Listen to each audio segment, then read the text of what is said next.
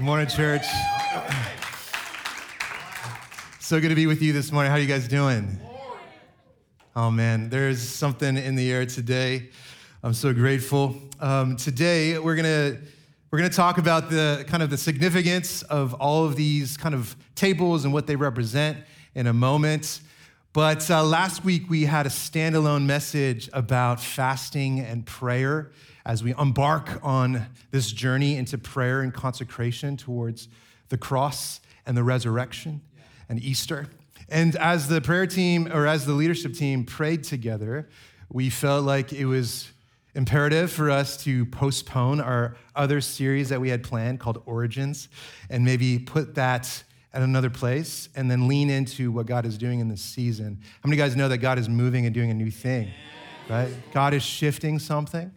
And it's marked by the beauty and the love and the peace of God and his Spirit. It's also marked by repentance. I didn't think I was going to cry right there, but there's there's purifying, and God's so gentle and he's so good, and he's wooing the bride back into her proper orientation and heart posture. And so today we're going to continue with this idea of leaning into consecration and prayer, so that we can hunger for the right things and not be satisfied with the counterfeit sweets of the world and be satisfied with the sweets of heaven, the sweetness of his presence and his truth. And so today we're gonna continue with that. Who was here last Wednesday? There's quite a few of us. And if you weren't here, it's okay. But I just want to bless what happened last Wednesday. We had an Ash worship service, and just candidly, I've never done that. I didn't grow up with this tradition, and so I was coming in and just really expectant. I know that it comes with history, but we feel like Holy Spirit's asking us to reclaim some of these ancient practices from the church, and it's beautiful. And we worshiped, and we had this ceremony, and man, I was just like, tears were flowing, and it doesn't necessitate that it was better because there was more emotion necessarily, but it does kind of signify that their hearts were open, and which is really sweet. And then so we concluded, and we had some families, and so I want to make sure we got some time to just go to bed, and we had 6:30 a.m. Prayer the next morning. So I was like, that concludes our service. Be blessed. We love you, but we're going to continue to just keep this room open for prayer, for worship. And we ended up just staying like almost 2 hours longer and just like lingered. And again, these caveats, this nuance and stuff like that, just because a service goes really long doesn't necessarily mean it's more spiritual. I'm just saying that. But it can show some things. You know, what it showed me is that our people, we wanted to stay and linger in the manifest presence of God and stay unified together because God is worthy. I have more to give you, God. I have more to bless you with. And man, I was literally at one point I was in the back, and I caught myself dancing. I was literally dancing. I haven't danced since I was in YWAM, like in our missions organization that we were part of. I'm like, I'm a grown man dancing right now. No one was really seeing. I was like hiding in the back, except for God. And it's just great to see freedom happen. And so I want to remind you, if you are hungry for this, for worship, for corporate worship like that, of course, there's every Sunday, and there's other times where we do it in the week. But we're also pointing to the Good Friday worship service that we're going to do. Okay, so mark your calendars, April 7th. We're going to worship again together. You know, one of the things that I treasure in this season is having my parents here. So they moved here a few months ago. And so my mom grew up Catholic, my dad grew up Jewish, and now we're together worshiping the Messiah together, you know, Christ together. And it's just like, if you know any of my story, it's just like it's been crazy with our family. And many of you guys have stories that are sort of crazy or just gone through a lot yourselves. So going and worshiping and doing the ceremony was really special. Many of you guys have met my mom. She's super gregarious and really she doesn't meet a stranger. She's really wonderful. And my dad is like, he's those things too, but he's a little bit more reserved. And if you get to know my dad, you'll realize that he's like really thoughtful. He's smart and, you know, really deep thinker, really philosophical. And so I don't know if you've grown up with a dad like that, just like in some of those characteristics. Maybe you can translate that for your context. But It's really awesome, but it's also can be really confusing as a kid, as a son. Like, Dad, what time is it? What time is it? And he's like, well, that's a really cosmological question, son. It's a good question. I would say it's the rate of change, or maybe it's the spectrum of existence. I'm like, Dad, I'm just asking you what time it is because I want to get to school on time. I love my dad. And I learned my devotional life and just like the sort of the genesis of like what it looks like to be in relationship with God and study the scripture. I learned that from him. And something that I loved about my dad as well is when I was a kid, I was a boy, every night he would pray with me on my bedside as I went to sleep. And he would go and, I'm reminding him right now, but he would get on his knees and he would just like slumped over on the bed and he would pray for me. And I remember just being like, sometimes just like, yes, this is great. And there's other times like, Dad, stop praying. I need to go to bed. Like I got school the next morning. But I just believe that there's something powerful about a praying dad. There's something powerful about a praying mom. There's something powerful about a praying spouse. There's something powerful about a praying church. There's something powerful about a praying generation. I just believe in the power of prayer. It changes things. And not only does it change things out here, it changes things in the interior as well, right? You guys know what I'm talking about? Does anyone believe in the power of prayer in this place? Prayer changes things. And so today we're going to talk about prayer. Last week we talked about fasting a good deal, and we're going to continue to talk about fasting, but today we're really going to kind of dial in on prayer. And maybe even some of the specific parts or different parts of prayer that present like the potency of prayer, if you kind of see them in their different kind of aspects. And we're going to find this from Matthew 6. Matthew 6. So feel free to turn there if you have your Bibles, your phones. Matthew is the very first book in the Bible. Well, not the Bible, the New Testament.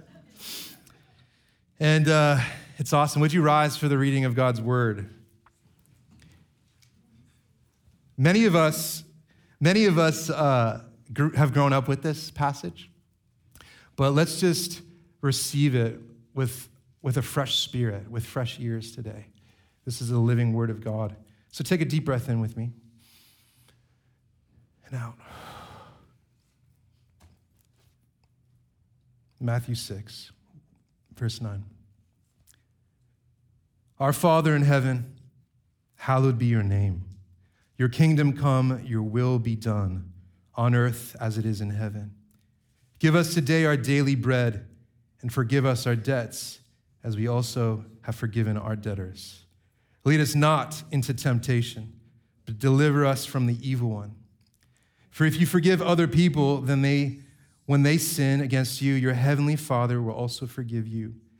But if you do not forgive others their sins, your Father will not forgive your sins. This is the word of the Lord. Amen. Let's pray together. So, Father, we love you. We love your word. We stand on it as truth. Holy Spirit, you're the one who makes letters on a page come alive to our hearts. So would you just come and have your way today? We need you. We thank you for today and just the significance of all of these ministries represented and all of the people here. And I just pray that today there's a fresh touch and a fresh revelation of the power of prayer. That it is the end goal because it's really just relationship with you. And so would you have your way? Would you allow us to leave changed and empowered to make change happen in this world? In Jesus' name, amen. Amen. You may be seated. As you saw in that video, we have a prayer meeting that happens every day, Monday through Friday at 6:30 to 7. And we've been growing as a community to grow in zeal for prayer and to kind of recapture that practice and give it some muscle in some ways, right? And just to practice it and to grow in zeal for the presence of God. And it's been really great. It's been really, really great. And so I want to encourage you guys. I just want to tell you, if we don't pray, it will hurt you. And I think in some cases, it could even kill you. And that's strong language, but I just believe it. If we don't pray, it will harm us. We are meant to pray. We are meant to be in union with God and dialogue with God. And so I'm not saying you have to go to the Zoom meeting, but might as well. It's a strong ask, but at the same time, it's worth it. So if you can, wake up early. We put it early enough that we can do this together. And I want to encourage us to try to do it because I think it's worth it. If you're interested in this, if you feel that tug, even if it's once a week, maybe it's 5 times a week, go to onechapel.com/prayer. We have all of our resources for prayer and consecration in this season of Lent. And we're also, our Zoom link is there. So if you want to join up, that's where you go. You know, one thing that I noticed during the last 5 days or so, praying with our church family, is like 4 patterns, and I want to highlight them. People have been praying and have a yearning in their heart for their family. There's a lot of heartbreak, there's a lot of complexity, there's a lot of pressure, there's a lot of things going on in y'all's family, in our family, right? Can you relate to that? I'm sure you can. And so it's like, especially with children, like praying for their children, but also parents and then and spouses. Another pattern is a longing for a deeper relationship with God, deeper intimacy with God, and discipline to do it. It's not just an idea that we have, it's like we have to live it out and make it a lifestyle. And so people are praying for this. And third is healing.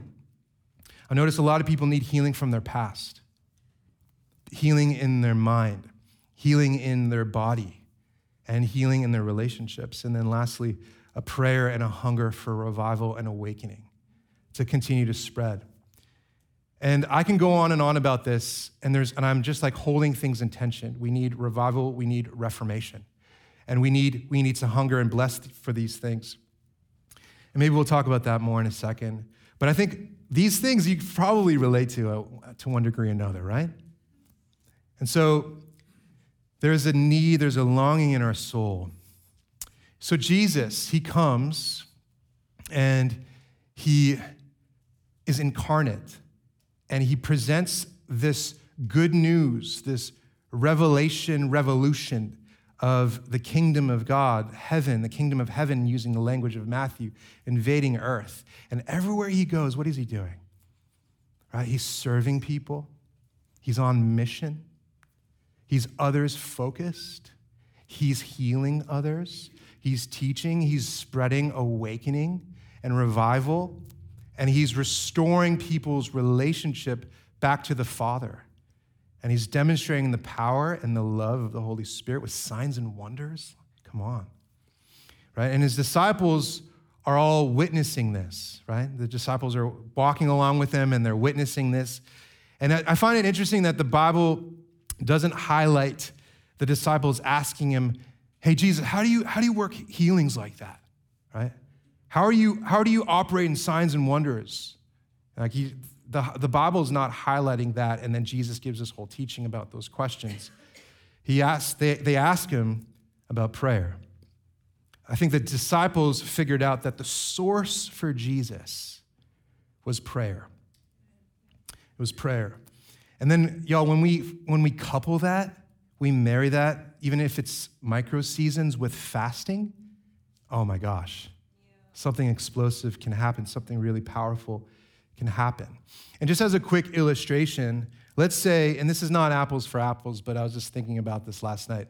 Let's say you're on a journey for health. You want to increase your blood flow and your strength and your endurance and the longevity of your life and all of these things, this fitness. You want to maximize who you are as a person for the sake of the world, for the sake of your family, all those things. What do you have to do? You have to exercise. You have to get moving. You have to get your heart pumping. You have to come alive in your body, right? Yeah. And prayer is like that in a way. It's the activity of relationship with God. It's the activity. It's the movement of relationship with God in many ways. And then, but if you want to see the real breakthrough in that wholeness and that health, right? You have to couple that with diet, right? You can't just I'm going to work out really. You got to change your lifestyle and the way you eat. And with fasting, maybe the way you eat and with what you don't eat. So I think these together bring about this breakthrough that we're longing for. And that's just like a side kind of thing about fasting. And I want to encourage, opt in. If you're not fasting, opt in. Maybe it's just make it incremental or make it something that digestible, no pun intended, something easy for you to do. And then let's lean in together as a family with that. So prayer, we're going to talk about prayer for the rest of the time. So we're going to walk through a little expository kind of style teaching on Matthew 6 as we read. And I want to highlight, as mentioned, 6 different kinds of potent, powerful prayers that will allow us to step into the breakthrough that I think our soul is longing for. And so here are maybe not 6, it's 5. 5. And here are the 5. Adoring, accepting, asking, admitting, and battling against evil. And maybe you're like, dude, why is the 5th one not an A word? And I'm like, I don't know. I couldn't think of one. Don't be too picky, okay? No, I really tried that. I was like, synonyms. But I think that what I needed to present for this section was like, it was not an A word. It was battling against evil. So let's jump in. Verse 9. Our Father in heaven,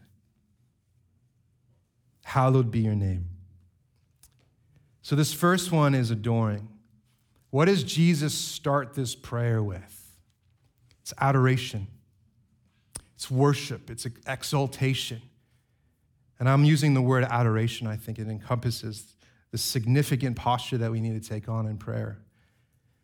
Adoration is the primacy of prayer for Jesus. It's his priority. And so Jesus is saying, God, you are heavenly. You are heavenly. You are lovely. You are infinite. You are beautiful. You are majestic. You're transcendent and pure, right? And it also says this picture of in heaven, it's a picture that God is above it all, reigning with power and good judgment and justice and goodness and beauty.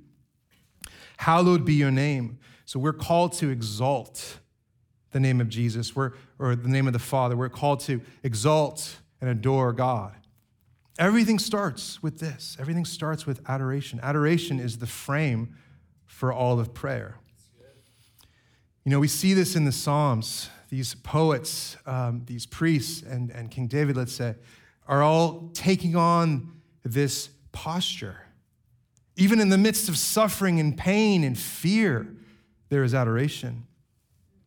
The primary posture of prayer is adoration.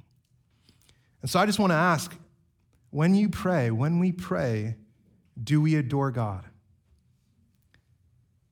Or, you know, is it sometimes like if you're like me, sometimes it's just like he's this ATM machine far in the sky. It's just like need to get the code right. Or maybe he's just like this distant force far away or something like that. But God is not a force, right? We know this in our head. He is our loving and perfect Father. This is a loving relationship. And I think we know this in our head, but sometimes in our prayers, it's like, do we embody this? Father, do I pray, Father, I adore you. I worship you. I exalt your name. You know, it's interesting, in other parts of the scripture, God actually personifies himself not only as the Father in heaven, but also as a lover, as a covenantal lover. Hosea is all about that. And then Jesus is called the bridegroom, and we are the bride. And so do we see God in this loving and intimate way? This is really, really important. So let me put it this way. If we don't spend time adoring God, and not just words, but like feeling and sensing and thinking and knowing and adoring God for who he is, I guarantee you the rest of this prayer won't feel real to your heart. It won't seem real to your heart. And over time, it just won't seem worth it if we don't start from this place. And so I want to give you a key right now. Just put your hand out like this. I'm going to give you a key. It's a golden key to all of prayer, and it's adoration. Receive that, put it in your heart. Adoration. And it makes every other part of this prayer possible, and we'll talk about that a little bit more as we go along. So verse 10, let's continue. Your kingdom come, your will be done on earth as it is in heaven. I have a heart cry to see heaven invade earth. I want to see the beauty and the perfection and the heart of the Father to come, the light of heaven to come into our dark world, to bring peace where there's anxiety, to bring unity where there's disunity, right? I want these things. And we can do a whole probably teaching about this reality of the coming of the kingdom of heaven. This is really, in a robust way, like the gospel. But I want to highlight accepting with this verse here. Accepting. Too often, I think I live with my own kingdom in mind. My own kind of career or wants or pleasures or will in mind, right? I so often live with like me at the center of the world. I'm sure you guys don't relate to that, but I think that, well, that's one of the problems with our cultural moment is everyone is sort of taught that they're the center of the world, but you know that logically just doesn't make sense. And so everyone's combating, thinking, I'm the center, no, I'm the center. And obviously there's gonna be some war and conflict if we're all coming at it this way. There's only one center, and it's God. And so this prayer is an accepting, the relinquishing of myself and my own centrality to Jesus being center there. So often I'm just like, this is what I think the situation should be, so God, please make that happen, right? But when we're accepting of God's will and not our own, when it's God's kingdom and not my own perception of kingdom, my own plus his or something like that. How many of you guys know that joy and peace and rest come and flood like a river?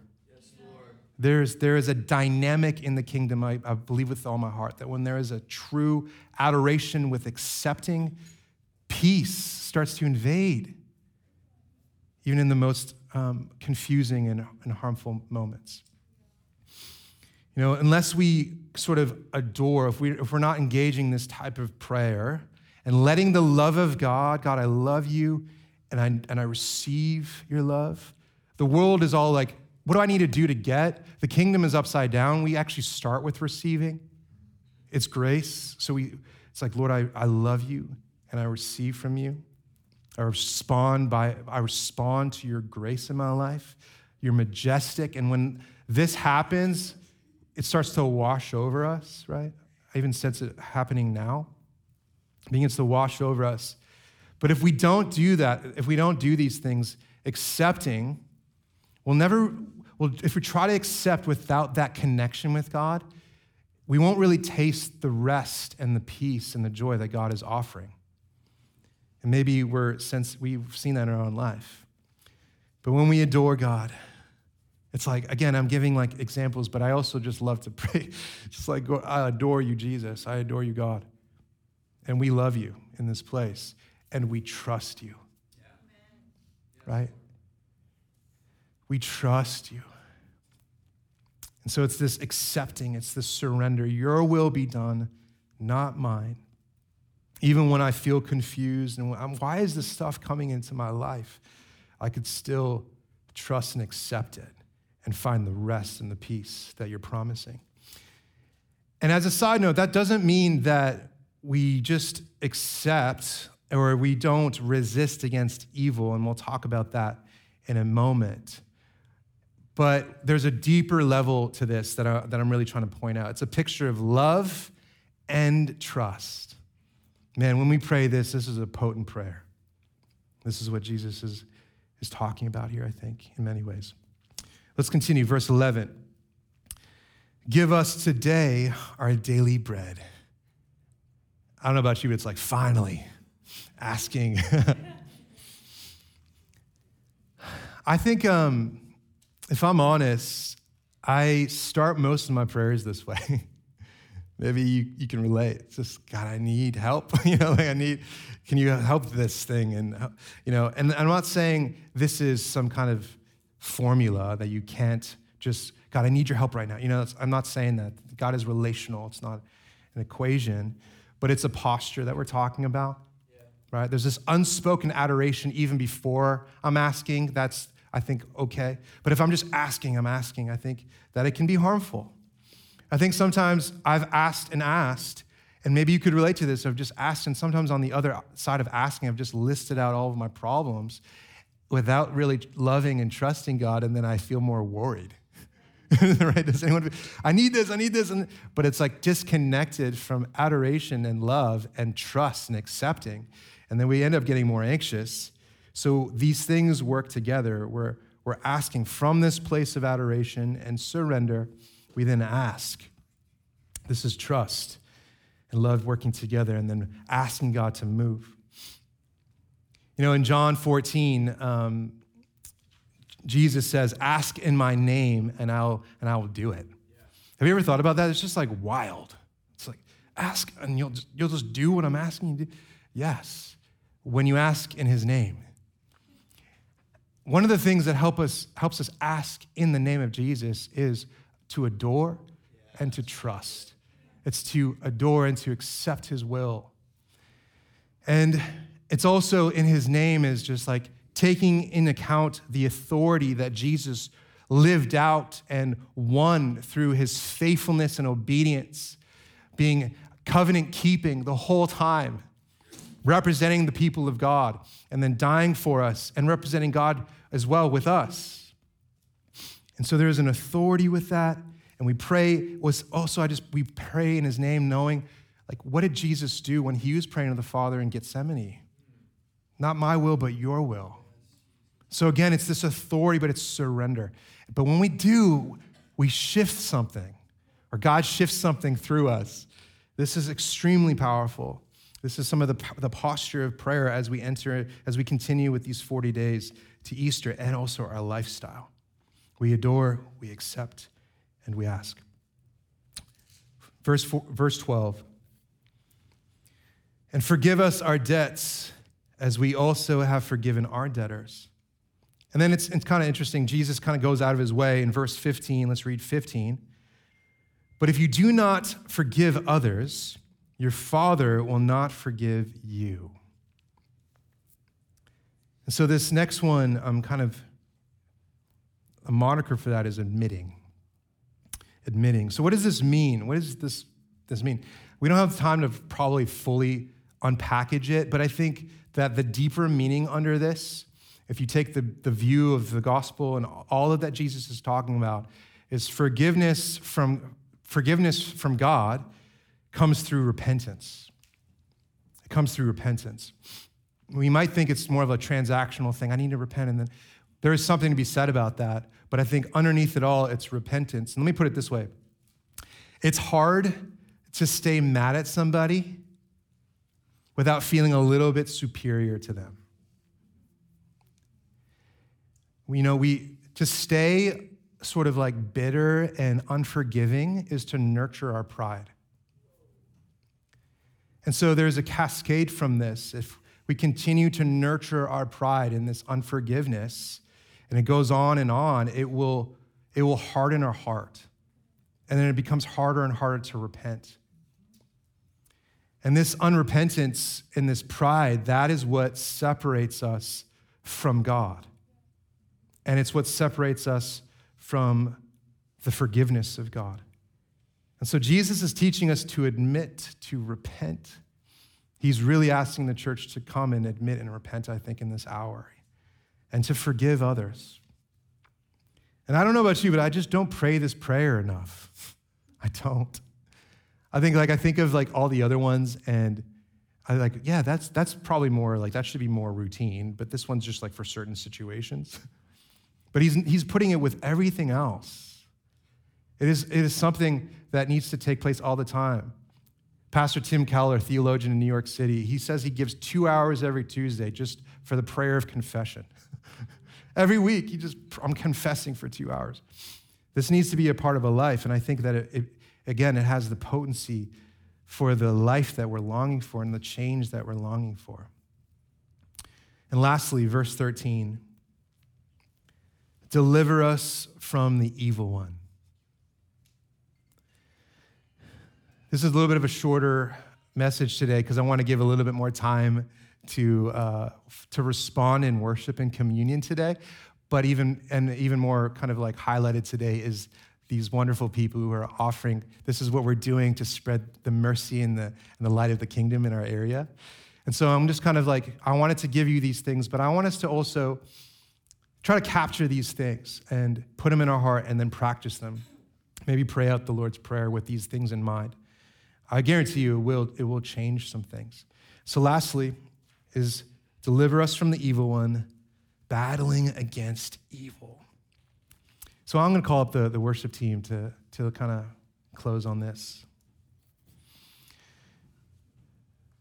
You know, we live in a pretty evil world. There's a lot of evil. There's a lot of harm, right? Hurt people that hurt people. And then there's just like the enemy himself and that whole entourage. And then we have natural evil. We have things happening, just the brokenness and fall. We have the earthquake. You know, there's all this stuff going on. And so Jesus isn't saying like just pray and just to stay still. And even that statement's like contradictory because true prayer is activity. It's not like this like addendum. It's like, no, prayer is like my relationship with God. And to have relationship with God, I'm living it out. I'm embodying it. And so we are called to battle against the evil one, and it's not on our own. It's like, God, I'm partnering with you. I know that you're working. And I think, though, in many ways, prayer, the prayer of this passage and prayer in general, and the practices of these things that I presented, and all of like the canon of Scripture, is how we battle against evil. You know that song, This Is How I Fight My Battles? Yeah. This is how I fight my battles. You know, I find it an interesting little like theological idea. This is how I fight my battles, right? And so what I think that song is saying, what this passage and what the point here is like, the way we fight battles is we firstly go to God and we say, you're my father and I'm in relationship with you. I'm your son. I'm your daughter. I'm in your kingdom. I'm in your family. I have your authority and you're worthy of it all and you're king. And I exalt you and I fear you and I love you. And I'm in love with you. Like when I think about Jesus, I'm in love with him. My heart's in love with his heart. And so we adore, we love, and then we accept, we surrender, we trust. I trust you, God. And then we ask, this is contending. Lord, I have needs. These people have needs. All these represent, there are needs that need your help. We're asking, but we ask in your name. We ask with your Spirit. And then we admit, and this brings humility, which we need. It brings repentance, and it brings unity. How many of you guys know that when we do this, unity surges? It's really pride that breaks people apart. And then when we do these things, we go and battle against evil by living this prayer out, by living these practices out, by embodying it and breathing it. And then we live it in our marriages, in our friendship groups, in our church, in our neighborhoods. We spread it out to all of the lost and the hurting. And man, there's a lot of lost and there's a lot of hurting. So this is how we fight our battles, battling against evil. We're going to just kind of shift here to some ministry time and allow the Holy Spirit to maybe just touch our hearts and to bring some of this truth even deeper into our heart. Let it just kind of sink to the bottom of the ocean of your heart. And so would you, if you're willing, just put your hands out like this. It's an ancient practice of just saying, I'm open, God. I'm receiving. I'm but a beggar in need of your bread. I don't have it on my own.